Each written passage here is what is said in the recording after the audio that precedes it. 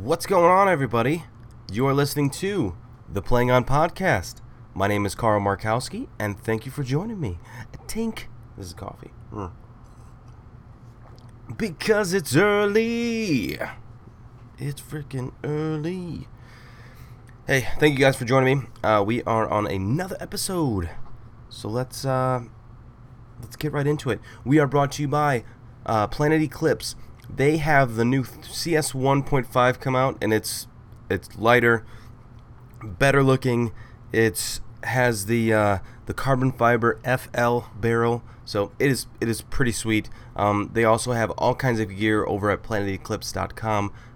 Like if you want some pants, if you want some soft goods as far as like knee pads or jerseys or all kinds of stuff, Planet can help you out, and they have the #1 customer service of anybody out there. Make sure you check them out at planeteclipse.com. We are also brought to you by drpaintball.com, where you can find any marker you need. As far as online shopping goes, you can find all kinds of markers, and they will help you finance and get the marker of your dreams. That is so cool, having somebody help you out like that. So if you go to drpaintball.com, you can see all of that nifty stuff. And if you're in San Diego, California, they have a paintball field out there, which is pretty cool, an indoor paintball field. So thank you to Dr. Paintball. We are also brought to you by Carbon Paintball, the manufacturers of the base layer, the protective base layer. It's like a compression fit, also has elbow pads and knee pads, and they are also coming out with some newer style pants and a top. But you can check all of that out at carbonpaintball.com, and if you type in capital TPOP at checkout, you can get 10% off. So thank you, Carbon Paintball. We are also brought to you by Vantrition, the makers of some awesome paintball supplements, the Paintball Preload, the Paintball Reload, and all kinds of good flavored, awesome flavored proteins. They have like peanut butter cup, they have like raspberry raz, and it's all delicious. It all helps out a ton before and after practice, before and after an event. It's very, very good stuff. Make sure you check them out at vantrition.com, and if you type in capital TPOP at checkout, you can get 15% off. So thank you to Vantrition. And we are also brought to you by Midwest Clothing, the makers of some sweet headgear over at MidwestClothingLLC.com. They also have charity funds. They do really good things for the sport, and they are pumping out all kinds of custom gear as well. So make sure you check them out at MidwestClothingLLC.com. So thank you to all of our sponsors, and thank you to you guys for joining me. We have a very special guest today, and Kyle Spicka. He is a former member of, let's see, we were just talking about it. It was, he's originally from the East Coast. I never knew this. And now he is a member of Dynasty and a solidified member. He has been tearing it up with those boys for a while now. And, he fits right in.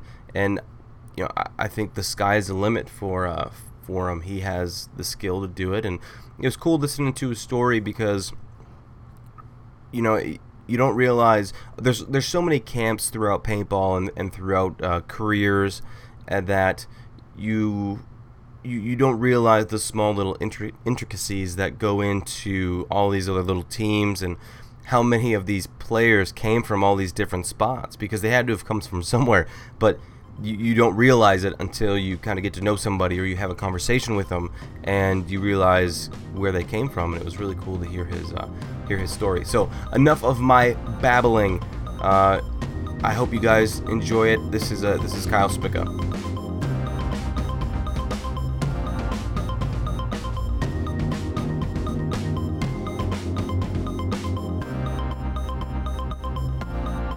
Do you take probiotics ever? No, but I've heard good things about it. Yeah, it's a cure, I think.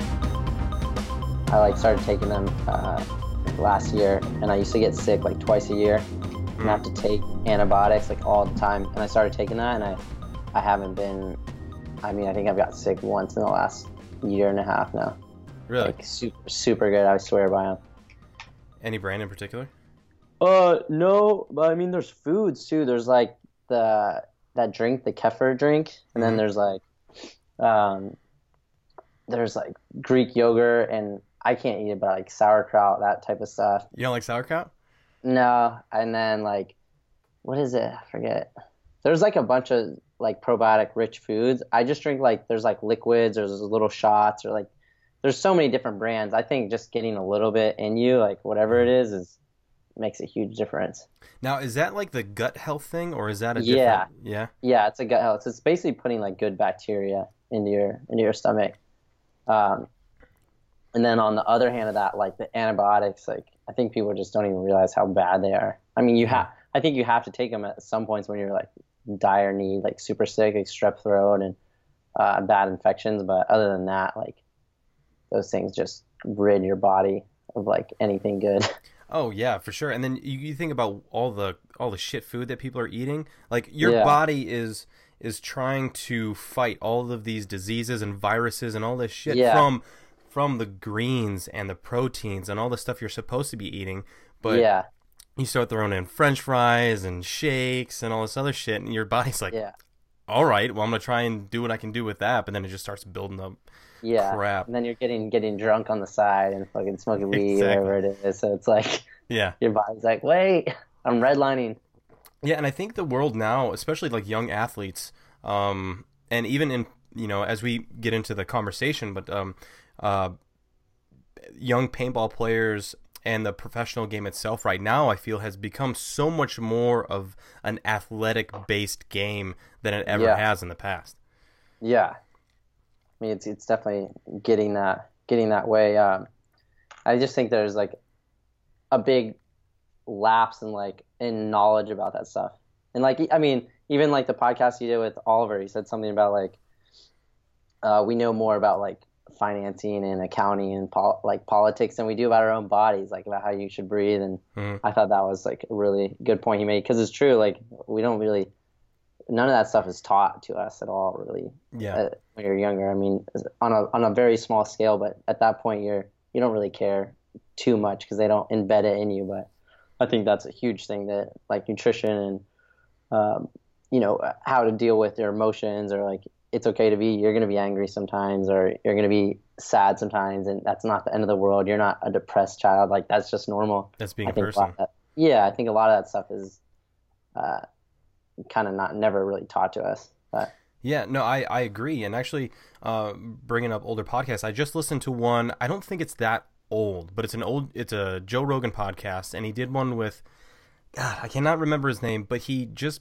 came out with a book called Tribe, and it was talking about how since we've gotten to this age of where we're on our phones all the time and we're doing all these other things making us feel like we're a part of a community, yeah, but we're not. And that sense of community and that sense of meaning in that community has gone so far to the wayside. I think that's why he was saying that is why a lot of guys come back from war and they want to go back, or they don't blink about going back because they have that camaraderie there, or that struggle. Exactly, that struggle within a group, and then that feeling of being important, or the group being dependent on certain people in that group, and having that family feel. And I feel like that's what, bringing it back to paintball, I feel like that's what a lot of the top tier teams, yourself, Dynasty, Impact, X Factor, I think that's the number one thing that is helping you guys succeed and in the sport, is that feeling of everybody on the team has a role, does it well, and is needed. Of course. Yeah, that's exactly. I mean, that's what you hit it like right on the head. Wait, feeling that you're needed is one of the biggest part of it, because now we're just like, everyone's kind of given everything, especially in these like, these kids are growing up super well off, or what it is, they have everything given to them. So that's where the depression, I think, kicks in, and they're unhappy because there's not really any struggle for anything. So you're not actually, feeding your actual human instincts, and like feeling the appreciation of what you're doing is actually doing a lot of good for a big group of people, or even a small group of people. But yeah, because there's no monetary value really in paintball. I mean, a little bit, but Yeah. not enough that why we're here and why we're still playing this game. But it's definitely bigger than that. It's like, you're doing it more for the pride and the like intrinsic value of it, and like Yeah. you feel like you're actually going through a struggle and you're doing a lot of work, and it pays off emotionally and mentally versus like you're not trying to get like monetary things. Oh, 100%. I think when we were first, 'cause how old are you? I'm 26 now. 26. About to be 27 at the end of July, so Well, getting up there. yeah, and I'm only 30.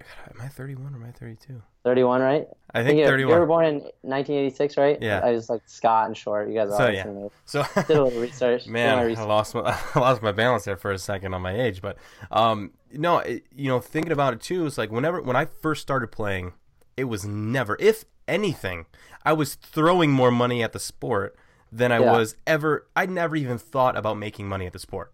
All I wanted to do was turn pro. Yeah. Whatever that meant, you know what I mean? But to me, it meant playing the very best in the world. Yeah. And that's all I wanted to do. And I think, I think we've said this before, is if you go into this just strictly because there is money to be made if you're good enough, if the circumstances are right, if all those scenarios come together, there's money to be made, but it's slim to none. It's still a struggle too. Like, it's still a struggle. Like Ryan's doing that, but like he's working hard to do that. Like it's not easy. I tried the last like 2 years to do it. Like you got to be hustling. Yeah. So, I'm sorry to cut you off if you keep going. Like, oh no, you're fine. Pretty much what I'm saying is just that when we first started, and I'm not telling anybody out there on how they should think or anything like that, but make it about yourself and about progressing yourself as a person and as a player, first and foremost. And if you can do that, and you love what you do, the world is your oyster, but it doesn't mean that it's going to be handed to you. So, but don't go into it for the wrong reasons. Anything for the wrong reasons. of course. Yeah, I was reading like an old interview of yours when you were like, I think it was 19. You were just getting on excessive, but they were like, "Are you getting paid now?" And you're like, "No, a free ride." But like for a young kid, like that is like getting paid, especially from.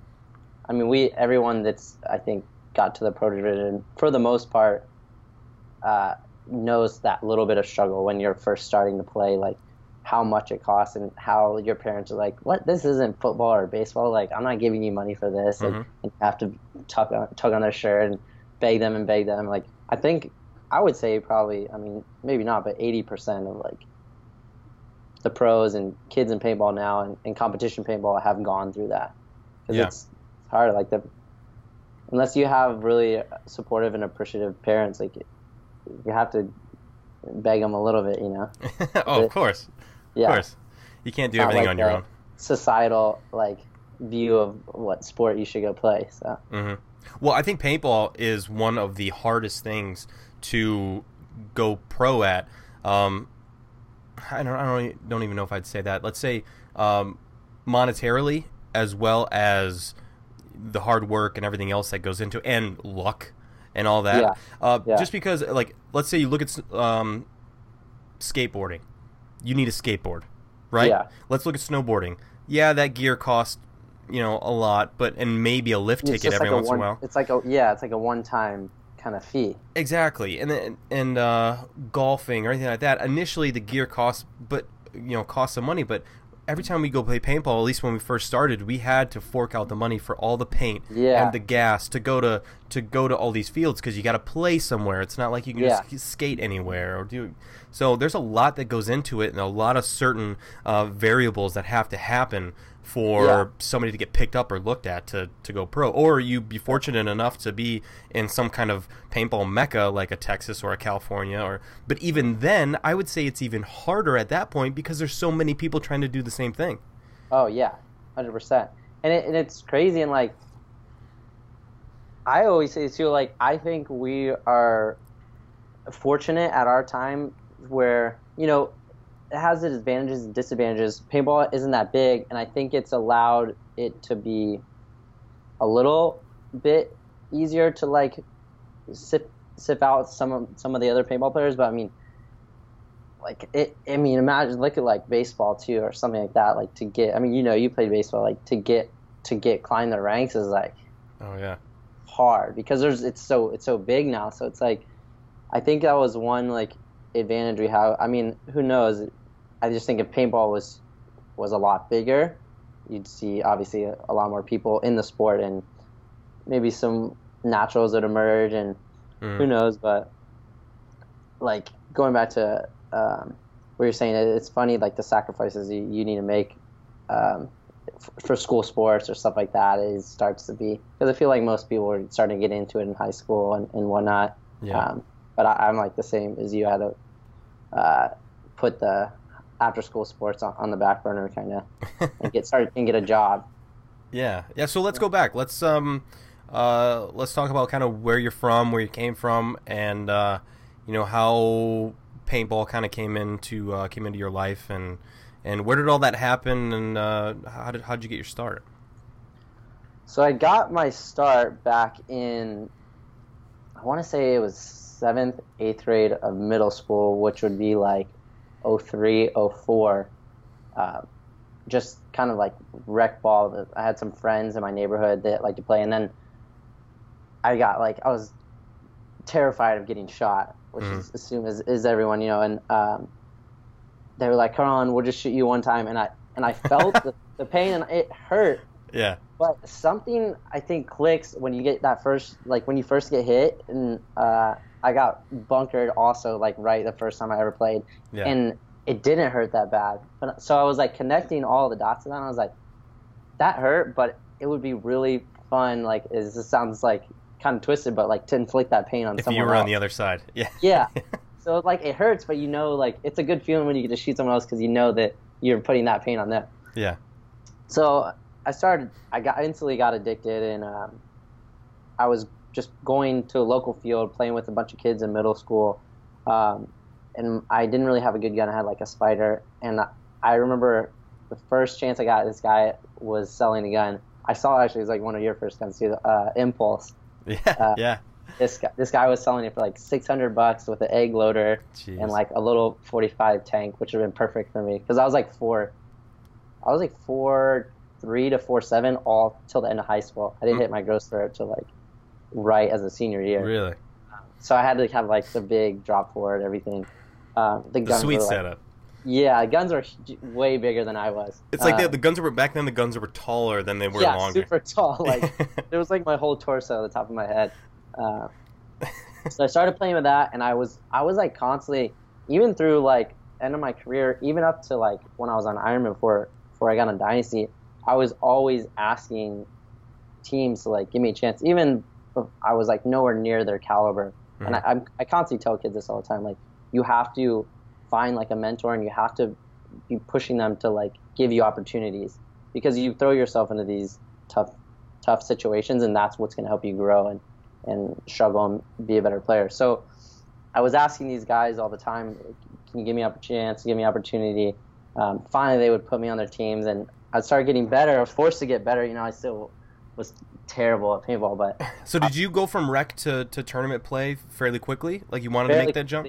Yeah, I want to say in like 4 or 5 months, I started playing just like some local tournaments with my friends. And then there was, I don't know if you remember, there was I think they still have them actually, but CFOA, it was way bigger back in the day, like Gridlock and Trauma Camp days. Yeah. Those were my first actually big tournaments, and they were big back in the day. There was like 5 divisions, like 60 to 80 teams playing those, all 5-man. And I got an opportunity with some local teams at this field called Black River in North Carolina. Are you from the East Coast? Yeah, sorry, I don't know why I left that out, but I'm not sorry. I was born in Washington D.C. and I moved quickly to Wilmington, North Carolina. It's this little beach town. Not much paintball out there, but the Gridlock camps were all out there in Greensboro, Charlotte. Like they had like a trifecta of big paintball. And that was kind of where I wanted to go as I was starting out. Mm-hmm. And that's what everyone in those areas was talking about, like Gridlock and Trauma. They were the team to be on. So I started climbing my ranks a little bit through these like 5-man teams. Mm-hmm. And finally I went and tried out for the D3 gridlock team, and I made it. And then I remember the first World Cup I went to, before I even had gotten on gridlock, the stands, you remember at Fantasy of Flight, or not Fantasy of Flight, Wild World of Sports in Disney, were like huge, like awesome. 05. And there was NXL and PSP, and I got to see Trauma, who was like my childhood dream team, beat the Russians in 05. And then on the other side, I got to see like that long, big rivalry, Dynasty beat Excessive. It was, I remember that one. Yeah, and I was like, this is awesome. I want to be like, this is what I want to do. This is where I want to be. So I love those moments, though. Yeah, I remember those, like being on Tip and Effect, and those moments, like it's so much bigger than what you are when you're there. Yeah, you know, because exactly. now we don't really think about it. It's another tournament. I mean, we don't take it as another tournament. Obviously, we're like working hard to win that tournament, and it means something. But we've done this so many times. But man, I remember those first times going to those fields and being so excited, like big shit-eating grin on my face, and like, I love those feelings. They're amazing. They're definitely pretty memorable. Then so I started climbing my ranks through gridlock a little bit, and we had a huge camp. There was probably maybe 100 players within that camp. I remember that whole squad being huge. Yeah, pro team, D1 team, D2 team, and then 2 D3 teams.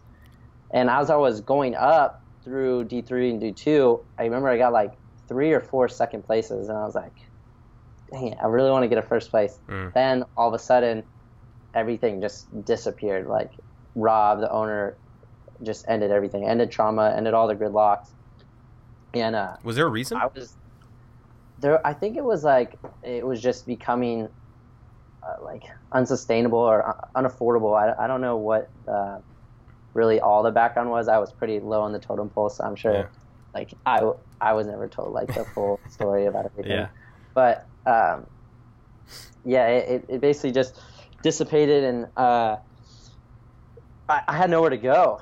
Luckily, I was just finishing high school, so I had a little bit of options. And to backtrack a little bit, I would just live with my mom. We never really had that much money. We lived in like apartments as I was growing up, and I started working when I was 15 or 16. I got a worker's permit and working restaurant jobs or at like this local surf shop to afford paintball. So I'd already kind of like had a good work ethic and knew what it takes to like get kind of what you wanted, and I could make some sacrifices because I didn't really have a lot to hold on to. So I was at that one part where I'm like, okay, well now everything's ended. I can go pursue like this societal like ideology of go to college, do this, get a good job, blah blah blah, or I can go move to Florida, which I'd been given an opportunity to play with the Palm Beach Viper camp, and continue down this career to become a professional paintball player. And I remember talking to my mom and grandma. They're basically the ones that raised me my whole life. My mom and dad separated when I was super young. Thank you, moms and grandmas. Yeah, so it's like and they still come to the events of the day. They like talk to the team all the time. And my grandma, who is a teacher, was a professor. She still was like, I think you should go pursue paintball. Like, you can come back to school. Like you can go back to school at any time. It's still going to be there, and you'll know what you want, I think, later on more. She's like, I constantly have these kids that come into school right out of high school, and they don't want to be there. They're forced to be there. So I put that on the back burner, and I ended up moving to Florida. Right. I remember it was like a week after I graduated high school. Moved to Florida, and Ken Bryson, the coach of the Vipers, was cool enough to let me live in this house that had like 4 or 5 of the team members, big, huge like paintball house, and I got that experience too. So that was pretty cool. And I played with them, and we got another I was getting more second places, and I was like, I'm itching at this first place. Like, am I cursed? And then I remember it was World Cup 2008. We had Thomas Taylor, and Thomas Taylor was playing with us, and I think there was something going on with the Pro League. I forget what was going on that year, but Rainey and Mouse were playing on Vicious, and we were playing for World Cup. I think don't there know was if, like an open division, I think. yeah, but I forget if there was like some weird stuff going on with the Pro League, or if it was just Aftermath wasn't playing. But I forget why they weren't playing. So they ended up playing with us, and we had a really crazy match that I think we should have won. But they ended up prevailing, and like some of our team members overshot Rainy. I remember that was a super crazy point. And that's kind of where my relationship with those guys had started. And I would constantly like go to these tournaments and like tug on B Short's shirt, or like talk to Scamp and talk to Mouse and Marcelo, and slowly like making these guys my friends and picking their brain all the time for information. So at first were they like, who is this kid? Yeah, they were like, this guy? This kid? Like, get away from me. And I remember, this is a really funny story too.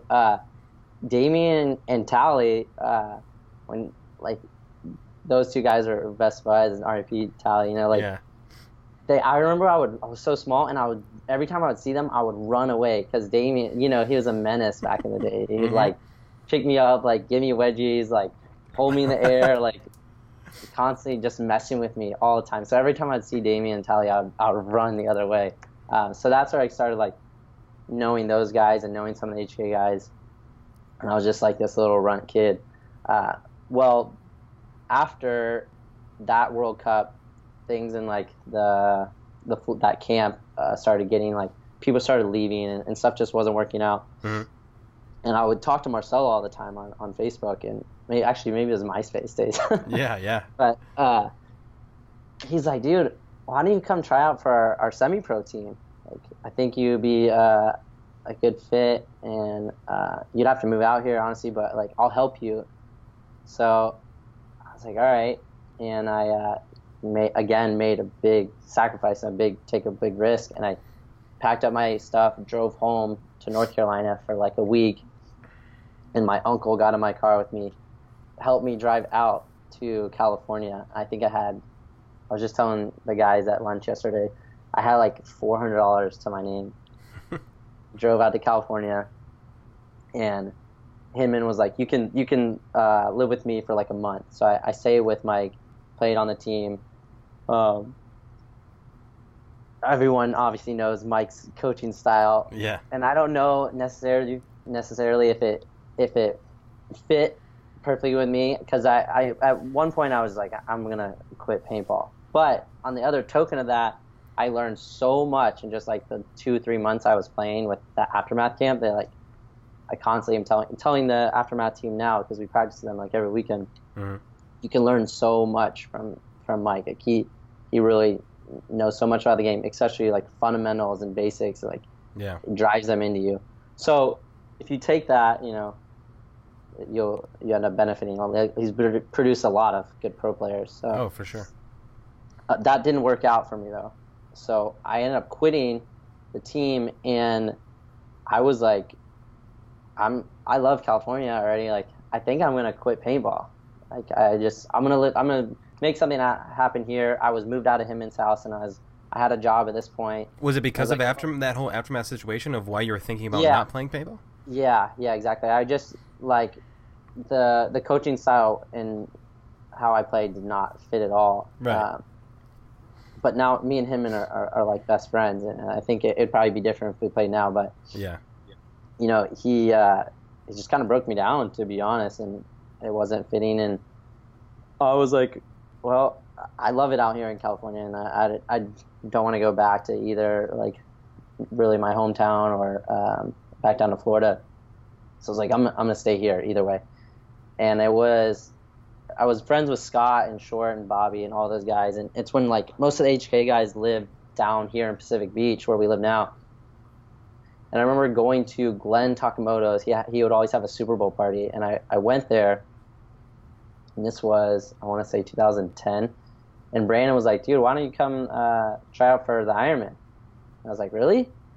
He's like, yeah, just come out. Like, I think you'll make the team, and if not, like, don't quit paintball, you know? So from I came out, and I made the team kind of, but they were, I didn't get any play time for like the first 3 events. So this was like 2011. Which is tough. Yeah, which sucked, and Oliver was still on the team too. So you know, I was just kind of putting and learning and dealing with that, and I slowly started to get a little bit better. Slowly, and then Oliver was leaving, and then we were starting to lose. Like Billy retired, Miko retired, and then all of a sudden I'm looking around. I'm like, I'm a veteran on this team now somehow. Like there's like me, Short, Skemp, Rainey, and like I think that was it, Paxton, and that was it. Yeah. So it's like now this huge role got put on me, and then actually becoming the manager of the team. So I was booking all the flights and the hotels and doing that. So it was a big dump of responsibility, but I liked it, and it was cool. Mm-hmm. And I was forcing you into that situation definitely made me adapt really quickly. Yeah. And then I started to get a lot better, and we're like itching. I was just looking at like our scores. We were getting like constantly third, fourth, something like that, but never making the finals. So we're just missing that like last little bit. Mm-hmm. And then what was it? I think it was 2013 finally when Short was gonna go to Dynasty, and they wanted to bring me too. But I had a job with Ironman. I was a team manager. Like, you know, I had a credit card. My name kind of on solidified. I was like, this is cool. Like I was getting paid to go book flights and be the manager. Mm-hmm. So I kind of didn't want to leave, to be honest, at first. And Short was like, come on, it'll be a good change. And I took that leap again and went with Short. And then that year, 2013, when me, Tyler, and Brandon went to the team, was like the best year in paintball I've ever had to the date. Because we won the series, and then we won those first 2 events back to back, and then got second on the 3rd event. But I also won. I was playing with Art Chaos in Europe, and we were winning like these sub leagues of CPS. We won like 3 of those, and then we won European World Cup, and I was going to Australia, and I won 2 events out there, and then we went to Colombia, and I won an event out there. So I think I won like 7 or 8 events that year. Oh, jeez. And I was like, dude, this is awesome. Like, best year of my life. Like, on 4 continents, win an event. Yeah. Like, that's crazy, because not very many people even win 1, if not 2 events in their lifetime. And it was crazy, because going back to what I was saying earlier, is that was the first time I had won a national event. It was when I got on Dynasty. Better yet, even a pro event. Right. So, like, I thought I was cursed, basically, got like 7 national second places, mm-hmm. and I get to Dynasty, like, these guys who, I mean, I've said this so many times, like, I've had posters on my wall, like, I'd rip magazines out and put, like, Be Short or, you know, Ryan, Alex, all, like, on my wall. Yeah. And now I get to play with these guys, and then they help me win and teach me so much and get me to that next, you know, step was huge, was, like, dream come true. Yeah. So that was an amazing year as it was, and then from there, kind of it took off from there, and now it's just kind of like a learning process, finding like those different parts of your game, those different like little errors of characteristic changes that you have, you know. Yeah. No, most of the paint players know out there. And I think that's what it is. I mean, the main goal is finding a team that fits. Mm-hmm. You know, and it's not just one that you like, but it's one that where all around, all together feels and acts like a family on and off the field. And you can just, I mean, you can tell that with teams. And I think now, with your position that you're in, it's fine tuning your tools that you have, and focusing on yourself to be a better teammate on the, you know, on and off the field. And I was listening.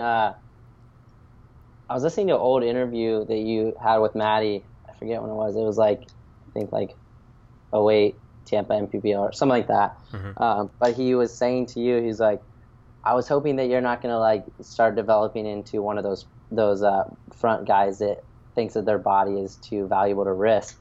And I just recently heard one of our older guys, Slava, I don't know if you know him, he's been playing for a while. He's on my European team, but he was saying that too. He's like, the pro players, it's interesting as you develop through your pro career as a front player, you're bold because you don't have too much knowledge of how the game is and how like statistically where if you're going to make it to the spot or not, or how valuable it is. So you're like attacking, and you do produce a lot of kills. So when you do that, obviously, but you also do die in very important moments. But that's like the price you pay for taking that risk. And I thought that was interesting because I always think that too. And I think that as a player, I was in this area the last like year or so, not necessarily because of maybe how we were playing as a team, but thought that my body is a little more valuable as well. So maybe I wasn't taking as many risks like back when, say, I first got on Dynasty, those first 2 years where we were, making those incredible, like insane, like last minute points or stuff like that, comebacks as well. Not to take anything away from like that time versus then, because I think we're better now, but it's just interesting to see how you go through that mentally. Like I was just reading something the other day that like when you're bold, you don't hesitate, but like the more knowledge you have becomes more hesitation. So it's interesting. And someone that I think has done where credit is due is like Mouse. Like he's been able to like find that little niche where he can constantly press the envelope carefully. And I think he's doing it well too out there. But it's definitely interesting how that works, that little bit of theory. That's what it is. It's that happy medium of where you think about the situation enough to know what to do, but quick enough to know when to do it. Yeah. And that's, I think that's I think that's the big jump from divisional play to professional play, is that timing. Because whether it be a move or, at least for a back guy or a mid guy or a 2 or a 3 as it is now, it's turning that barrel at a certain time. And I was just talking about this yesterday with a buddy of mine. Was what are things that you look at when you're playing on the field to as you're pretty much playing the game out in your head as well as playing it out on the field? You look for even though the guns are ramping, the markers are ramping, you still have a shot rhythm. Whenever you're getting shot at, you can tell the rhythm or the beat that the player is shooting at you. Like, maybe this is just me and my weird brain that I think about while I'm doing this. Same thing. Yeah, because you got a back guy. I mean, you got, at least from the position that we play in, you got a couple guys shooting at you. And if you can find that rhythm that player is shooting at you with, you can do a quick head check or a quick couple balls at him and take off. And it's all about noticing those little things on the paintball field. Yeah. And I think that's another big thing. There's so many small things that make a big difference when you're going from divisional to pro, and that's what I'm telling to these new guys on the Aftershock team is, some games might feel a little bit easier than others, as far as maybe some game we play against Heat or we play against it where they're having a tough game, but we're excelling really well, or we get shit on by an uprising or something like that. But that shows it's like there are so many variables and so many little things that you need to keep tight on each and every point to produce for the team. Sure. It's hard to explain because paintball is such a niche sport with so many different little things that come into it, especially with playing at the pro level. Yeah, of course. Your face is frozen here. Can you hear me still? Yeah, I can hear you. So is it okay? It's still fine. Yeah, I guess I'm fine, but yeah, it's all right. No worries. We'll keep going. It's not going to mess up your feed, is it really good? Well, if it does, I'm just going to show your face the entire time on YouTube when I post it up there. Okay. Wait, I'm gonna use the bathroom really quick. Too much coffee in the gym. No, I hear you. I'll talk about something. 1 second. So pretty much what I was wanting to go back to, or the point I was trying to make, was that the differences between the professional and the divisional leagues, or that those two different spots, there's a lot that goes into them. There's a lot that goes into a certain move, or shooting a certain way, or being patient, and you cannot hesitate at the professional level because you will get shot, and the accuracy is so much better. Excuse me. I probably will be peeing soon too, because of how much liquid I'm taking in. I wonder why my pictures all froze. All right. Welcome back. Thank you.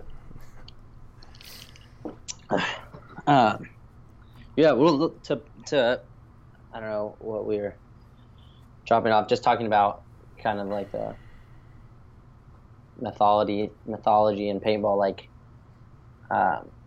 there's definitely some different like timing aspects and different little things I think you change as a player, or change against playing these players that we play so often and so much, and the same people. Mm-hmm. As far as like knowing, like maybe you have like the difference between when you're playing against like Colt Roberts versus Misha, like one's going to be a little more aggressive than the other, and like you might change your playing style or your timing, or like this, when you're shooting versus when you tear off a little bit. And it's interesting about that because I think you have this little bit of data and memory that you keep for every single player in the league, and it's interesting how you try to like obviously not get repetitive and do the same things. If it's like even simple things like keeping someone in, if you're just shooting a ton versus trying to do it in like offset rhythm to get them to come out or whatnot. But I like that stuff. I think it's interesting and it's really cool, and it's what keeps you kind of coming back to it, because there's so many changing variables that nothing's ever going to be the same. Oh yeah. So how about this? Since you've been playing the Millennium, which is M500, do you think that the NXL will adapt that to the play next year? Honestly, I hope. I really do. I mean, a lot of paint does. The unlimited paint kind of, I think, benefits us as a team right now, because we can shoot a ton, as our guns shoot like 10 to 14 pods or something crazy. But it'll help us, I think. And I don't think they're going to do 2 pods. I think if the NXL was to adapt it, it would be probably like 3 or 4 pods each. 3 for sure. Yeah, I would love that. I think 3 would be perfect.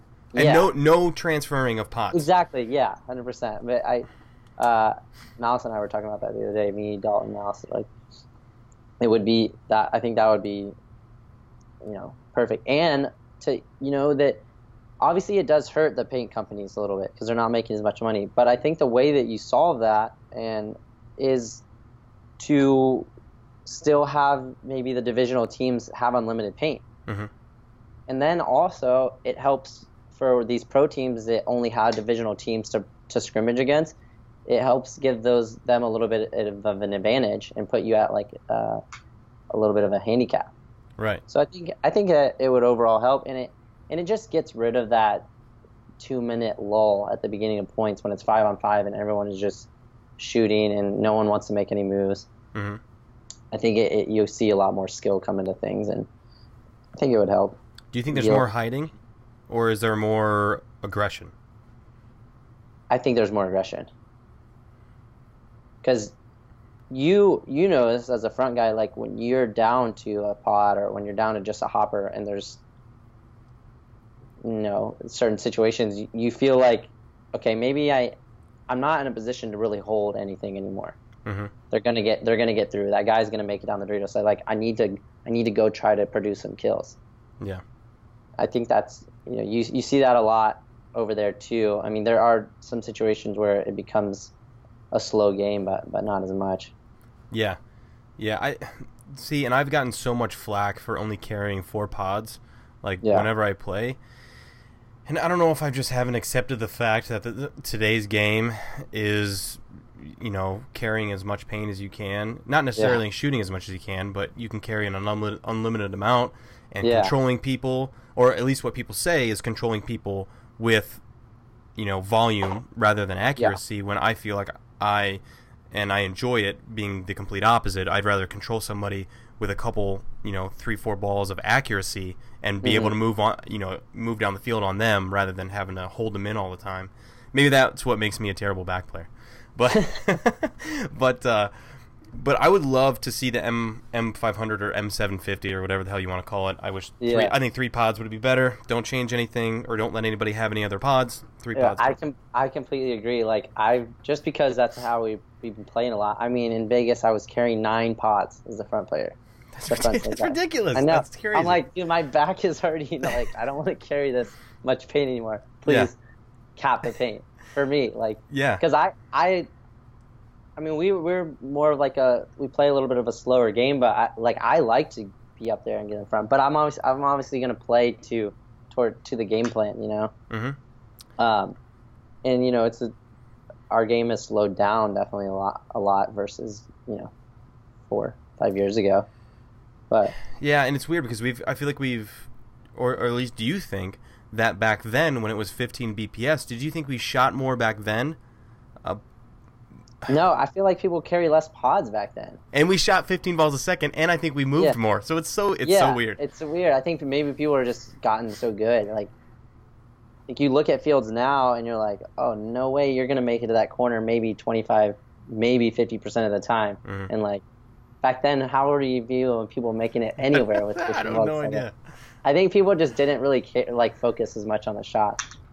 But yeah, but then I was going to say something back to like what you say about like having 4 or 5 pods. You know who I think does it really well too as like a back player is Malloy.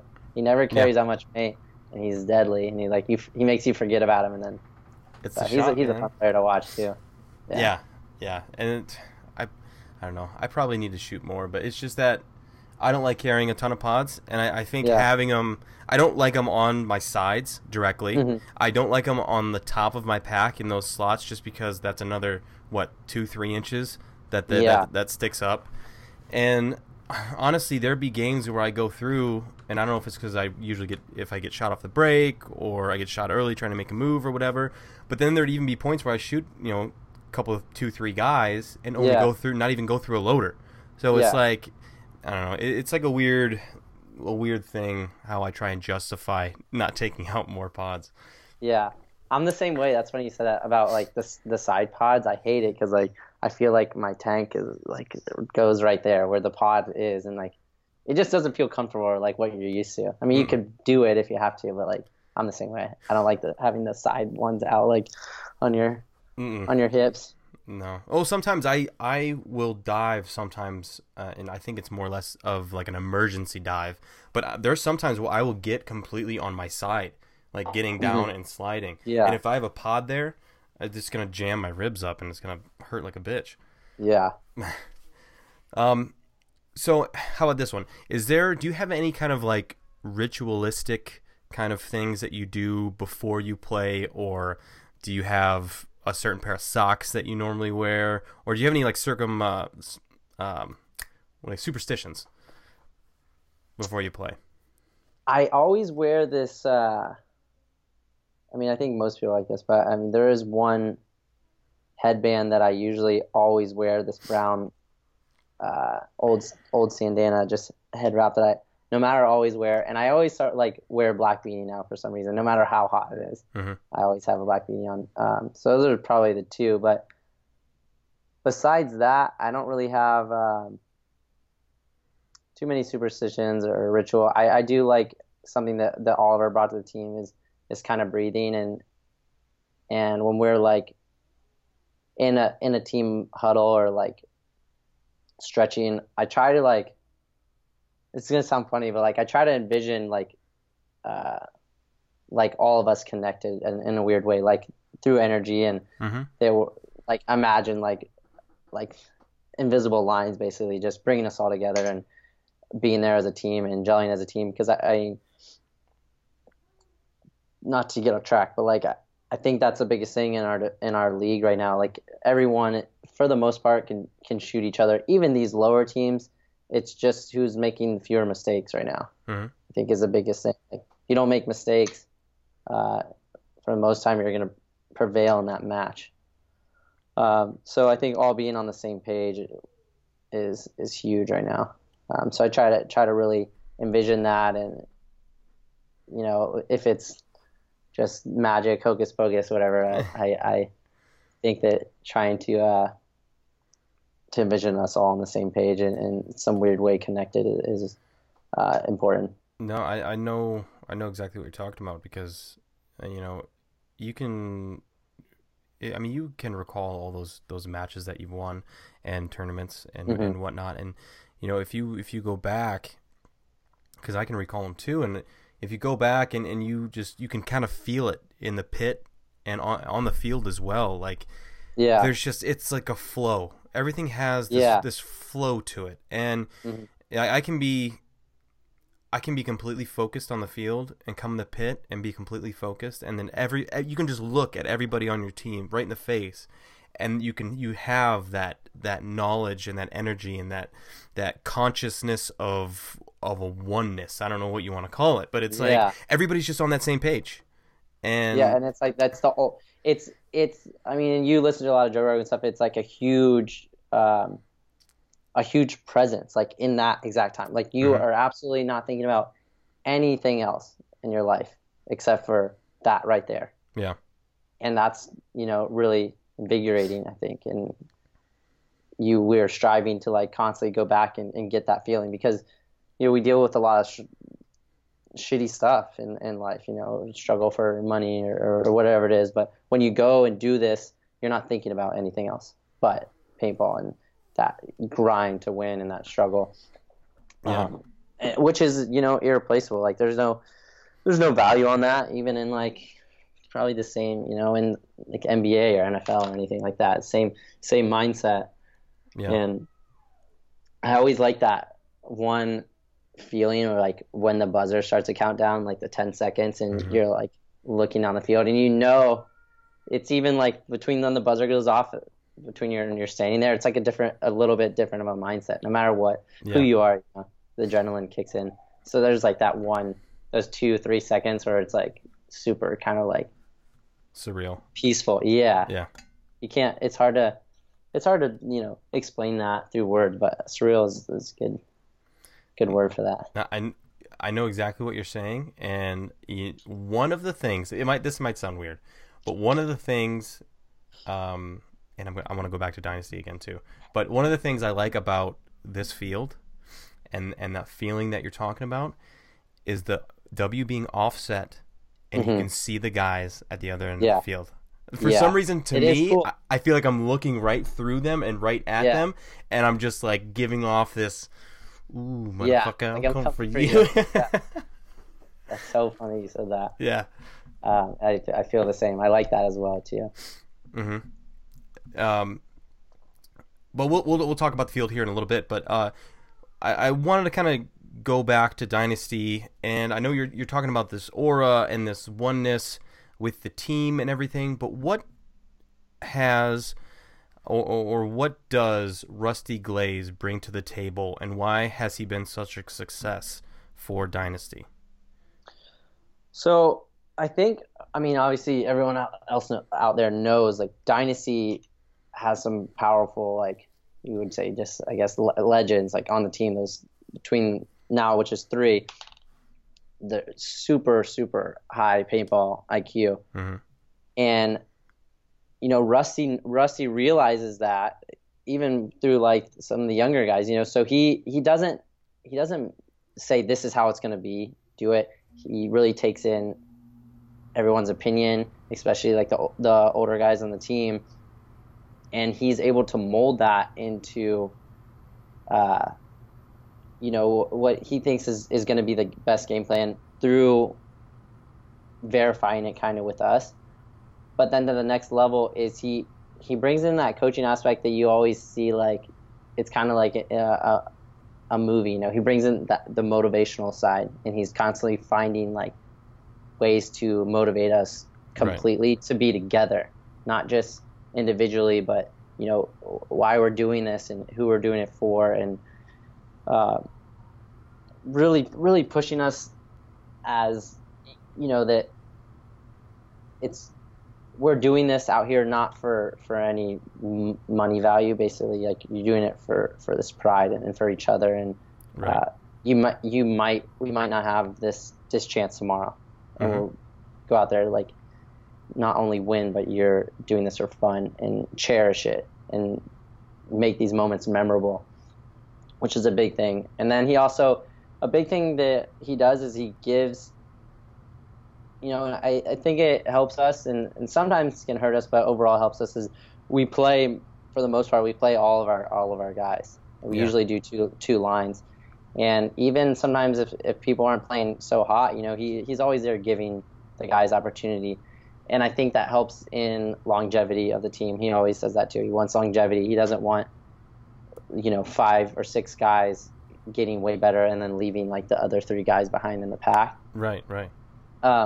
Which, will hurt you sometimes. You might lose a couple of points because those guys were playing hot. But, when it's like firing, it really is firing. So yeah. It's just kind of mixing the two, and I think he has a pretty open mind about things, and he's not super harsh, and he's not like someone that's like, this is how it's going to be. I don't care what you say. Like, he listens to everyone, and he's there to help for not just himself, but for the whole team. So. Yeah. No, I agree, and I think his level of mellowness, but constructive criticism, and it's a silent leadership. I don't want to say what it is because it's coming from a third person perspective, or from an outsider's perspective. But to me, he has this, like I said, this silent leadership feel to him. Yeah. To where you can look at him and he can look at you, and you can know exactly if you did something wrong or if you didn't, and then he can look at you and go, just do it right. Do it right next time. Which I think you need to have with Dynasty, because I don't think that type of coaching style works well if you're coaching like a Boom or a Reva or something. Those guys need direction from experienced player. Like, they need, like, go here, do this. You have this skill. You have this skill. Like, listen. He gives some freedom where freedom is due, and I think when you have these more experienced teams, that's kind of probably how you need to be a little bit, because those, maybe any one of those players could act as a coach as well. So I think it's a mix of the two, and you don't have to be necessarily as directive, but just like you're saying, they have to be able to have that sense of calmness and, like, you fucked up, like, correct it. Yeah, kind of. Yeah, and you don't need him to tell you, because and at this level, when you fucked up, and you know that it's your responsibility to correct whatever you did wrong. So and with how many pros and successful players that you guys have on your team, obviously everybody knows that, and adjust accordingly. Yeah. So let's talk about now, since AC is approaching. We have this weekend coming up for practice, and then we're shipping off the following weekend for the event. So we were talking a little bit before we started recording about the field, which is non-traditional. It's got the W's offset, the snake. There's a bunch of bunkers thrown over there, but in a way you can actually play it. And the Doritos are in a nice straight line, which makes it, on one hand, makes it extremely, I don't want to say easy, but more, what's the word I'm looking for? Accessible, maybe, to get to the 50. But on the other hand, easily picked off if you're not paying attention on the snake side.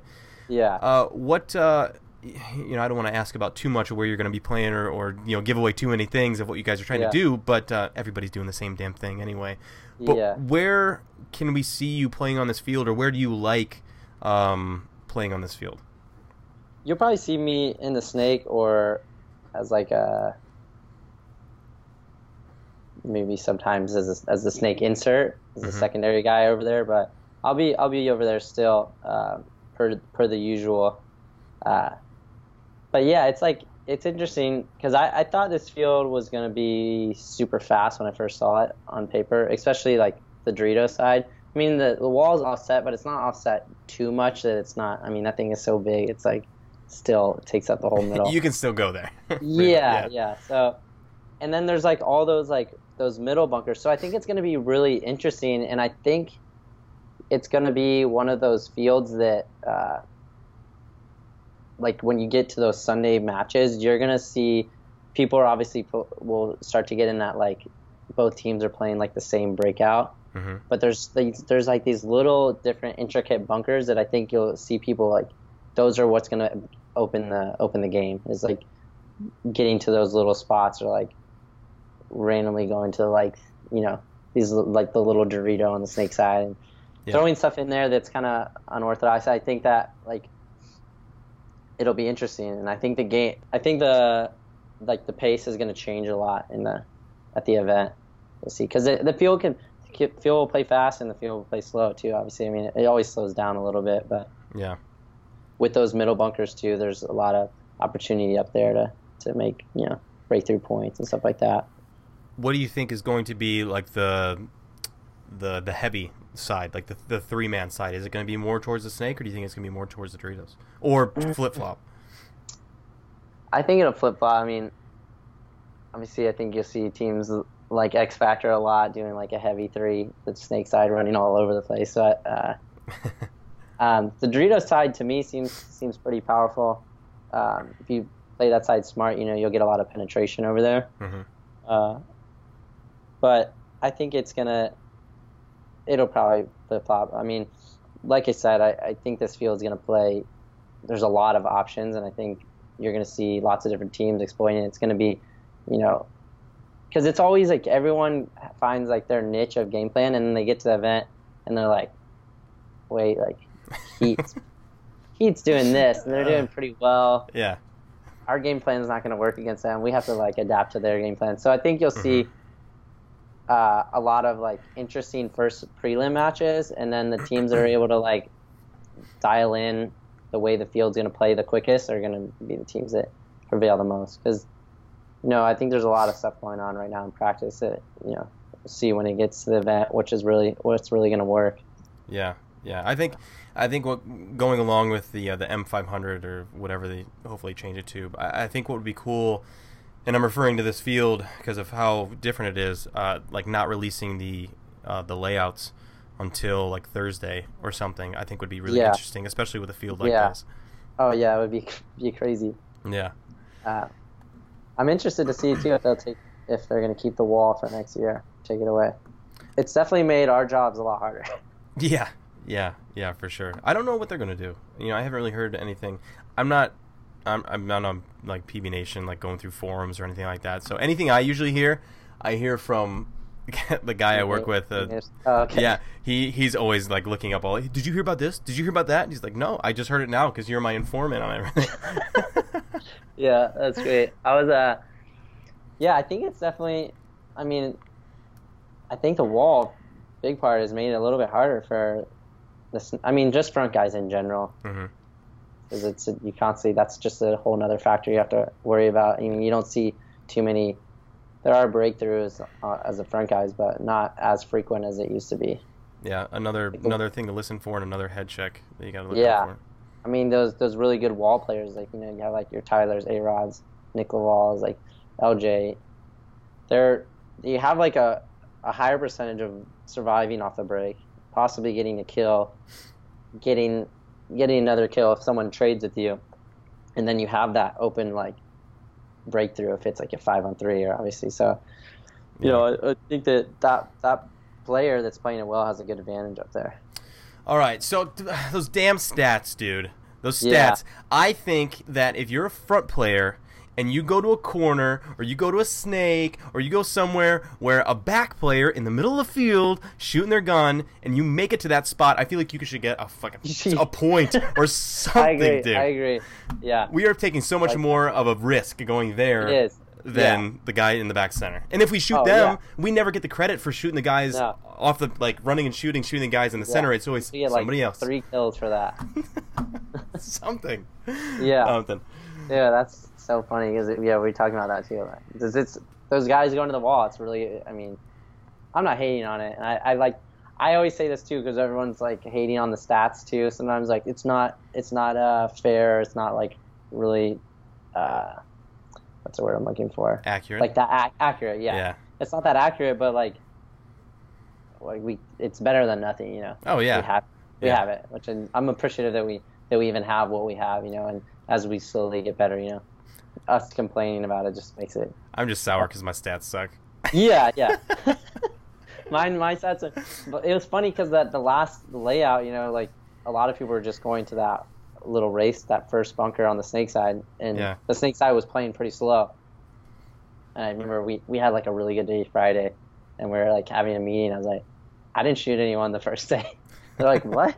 It's like, you know, I was just doing like my job, and I didn't shoot anyone. And they're like, are you kidding me? Like, no, I swear, I really didn't shoot anyone. Check the stats, bro. Yeah, but I ended up having like somewhat, so I don't know where. Maybe I got a little love from the stats guys or something. All right, man. Well, where can everybody find you on social media? On social media, for Instagram, it's Kyle Gosling, a little nickname there, and then Facebook as well, Kyle Spicka, and then Twitter as well is just K Spicka. But cool, man. Yeah. Well, thank you so much for sitting down and chatting with me. I really enjoyed. It was awesome. Thank you for your time. Yeah, I'm glad that having me on. I like what you're doing and like the path that you're going down here, and I think it's good for the sport. So, thank you very much. It means a lot, and a lot of the guys that I'm picking out, I feel like they have stories to be told, and it's super interesting stories that not only myself would love to hear, but as well as everybody out there. And I think with the technology that we have, what better way to do it? Because otherwise you would hear it through other, only if we knew other pros and heard the stories, you wouldn't really hear anything. So because most of even like for the kids out here listening that are like they're watching at home, watching the webcast, you see a lot of just people with their mask on. Like you don't know the personalities behind it, and I feel like doing stuff like this and giving more content of players' background, creates more of a connection to the players and creates more of like, of an audience and more drive to come to these events and more drive to, have like a connection to actually more paintball and be more involved. Oh, I think it makes, when you're watching somebody too, like they watch this and they kind of hear your story, and then they watch you on the webcast, and it makes it a little bit more personable. Yeah, you go, I know that guy a little bit more because of this, and maybe it kind of gains a little bit of a fan base. Not that you don't have one already, but it's more or less just like you kind of had that connection with that guy. Yeah, and it kind of resonates, and then people, I feel like maybe more have that need to like get better at paintball and be more involved in paintball and know that we're the same as everyone else out here. Like there's nothing special to us. It's just we all started on the ground level. Commitment. Yeah. So there's nothing special about us. We're just we're all humans here. So yeah. Well, thank you again, man. Hope you have a great practice this weekend, and good luck. And I hope we play you guys eventually in AC because I always love playing you guys. Yeah, thank you. You too. I'll see you soon. All right, bud. Take care. Thanks for having me on. No worries. Anytime. Kyle. Make sure you check Kyle Gosling out on social media and follow that guy wherever he goes around. He has an interesting story, life, everything. Thank you so much, Kyle, for sitting down. It was a great time, man. And another quick thank you to our sponsors, Dr. Paintball. Make sure that you check them out, drpaintball.com. They have all kinds of crazy financing over at drpaintball.com. Also to Planet Eclipse, the CS 1.5 manufacturers of one of the best paintball guns around. Also the LVR. That's my hot ticket, man. That's where it's at. They're also in the works with a G-Mech, a mechanical toy. Ooh, it's going to be cool. Carbon paintball, you can get 10% off with capital TPOP. Base layer, it's very sweet. Check it out. MidwestClothing.com, MidwestClothingLLC.com for all kinds of headgear and custom gear. Again, capital TPOP for a promo code, and you will get 20% off your entire order. And thank you to Vantrition, where you can go to vantrition.com and get 15% off with capital TPOP. But make sure you check out all their supplements and their proteins and all their little goodie bag. Even if you don't play paintball, they have like football supplements, they have baseball supplements. Check it all out at vantrition.com. Thank you everybody for joining me. We got through another one. That's awesome. I have another one in the works for next week and the week after that. I know they're kind of spaced out, but I've been super busy lately, not only with this, but I've been helping Carbon out, and I'm trying to do this video vlog thing, and then real life, and you know, and the tournament, the NXL AC AC Atlantic City Open is like right on the corner. It's like literally next week. So we have one more practice this weekend, and then we hit the road.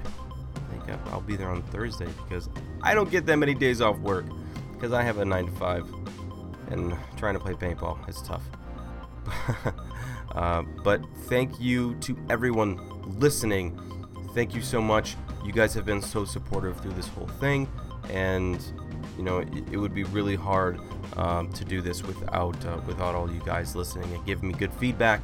So thank you so much, and make sure you go on to all of the social media. You can find me at cmarkizzle on Instagram, as well as the Playing On Podcast. Same thing with Facebook, Carl Microwave Markowski, and the Playing On Podcast on Facebook as well. If you guys have any questions or have any suggestions for guests, please go on to those platforms and shoot me a message or a link or something. Just talk to me and let me know what's going on. Let me know what's happening, and we will definitely work something out for sure, because you know I want to bring you guys sweet beans content.